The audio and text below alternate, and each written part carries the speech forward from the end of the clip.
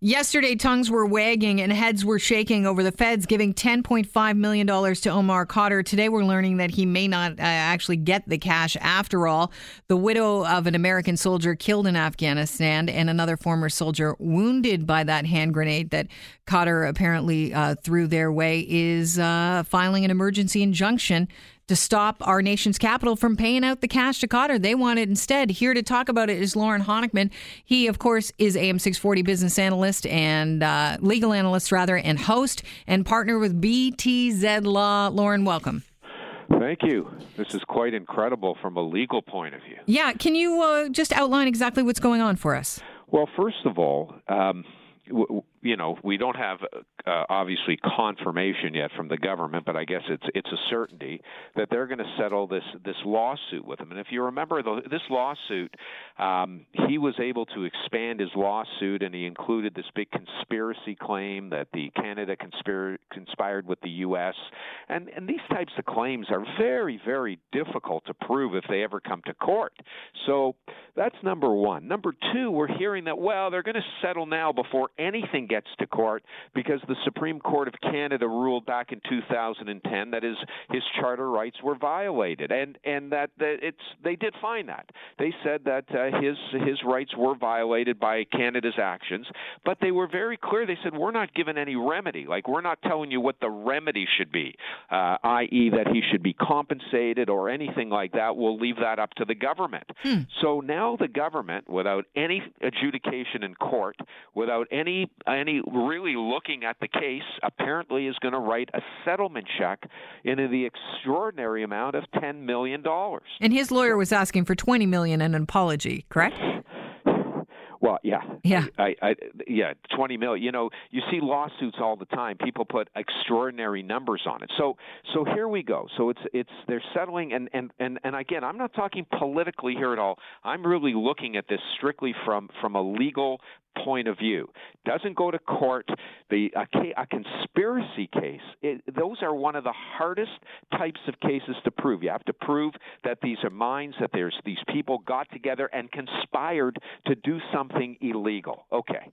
So now we've got this judgment in the U.S., and what his widow wants to do is say, wait a minute, I've got a U.S. judgment, and Canada and the U.S. have what is called reciprocal judgment agreements. Doesn't necessarily mean that if you have a judgment in the U.S., you come to court and you go, hey, everybody, look, we have a judgment here, so our judgment gets enforced.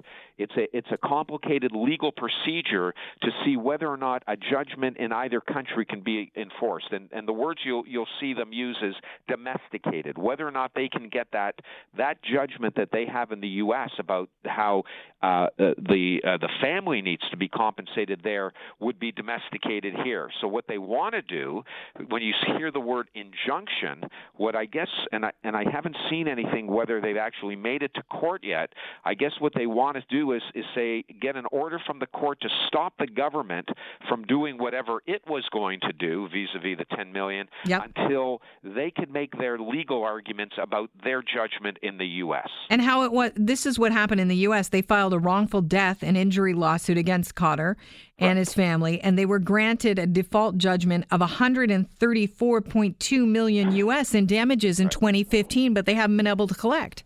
Right. So what they're saying is this. They're saying to the court, look, let's put on hold anything that we want an order from the court here that the Canadian government shall not settle this case or whatever, or the way it's going, until we can make arguments as to why our judgment should be domesticated here in Canada. Now, I can tell you this: it's not going to be easy at all for the U.S. Judgment to be domesticated here for many different reasons. So that's going to be very hard. It's almost symbolic in many ways. What are the reasons, Lorne?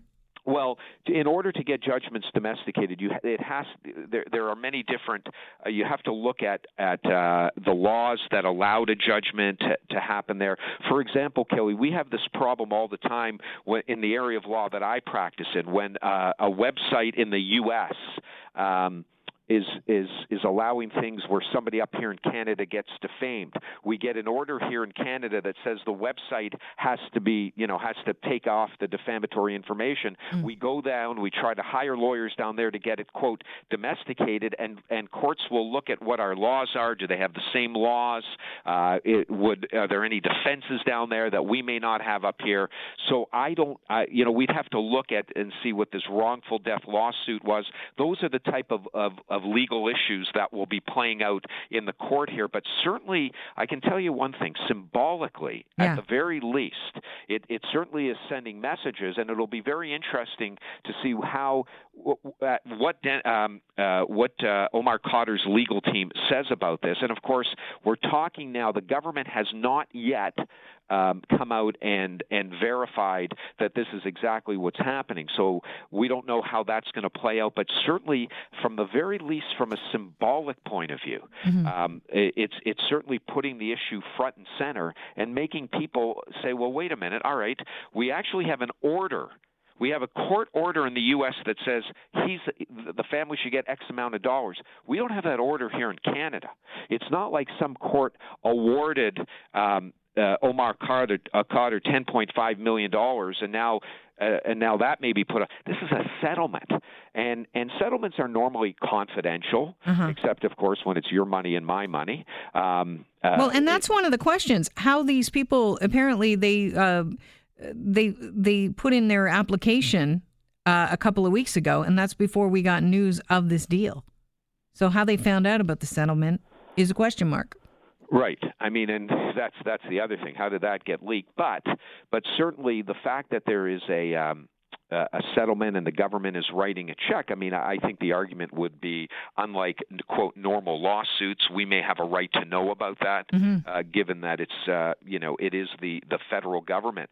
But again, I think I'm looking at this strictly from a legal point of view. Remember, this is not a court that awarded this. It's just the government saying, okay, we've heard the Supreme Court, and now based on what they said, we think this is a good number. But you see, Kelly, you understand why that's so puzzling to me and maybe others. Sure. Is that it didn't even get to court, didn't even have a judge look at it, and normally lawsuits take a long time, and they're just, the government presumably is making the decision and say, well, look, we know there was a charter breach. The Supreme Court has already said that his charter rights were breached. Supreme Court said that the remedy is in our prerogative as the government what that remedy is going to be, and they decided to do that. Well, why not hear argument on it? Why not let all sides or those that may have intervener status, people who may want to talk about that? I don't know. I'm not sure. Well, they just decided and they made that decision. It'll be interesting to hear whether or not, once it does become public, whether they will feel compelled to justify that decision and explain exactly why. And in the meantime, of course, we've got this really interesting legal maneuver that's happening from the U.S. and how that plays out and what that does. It's going to be very, very interesting to see.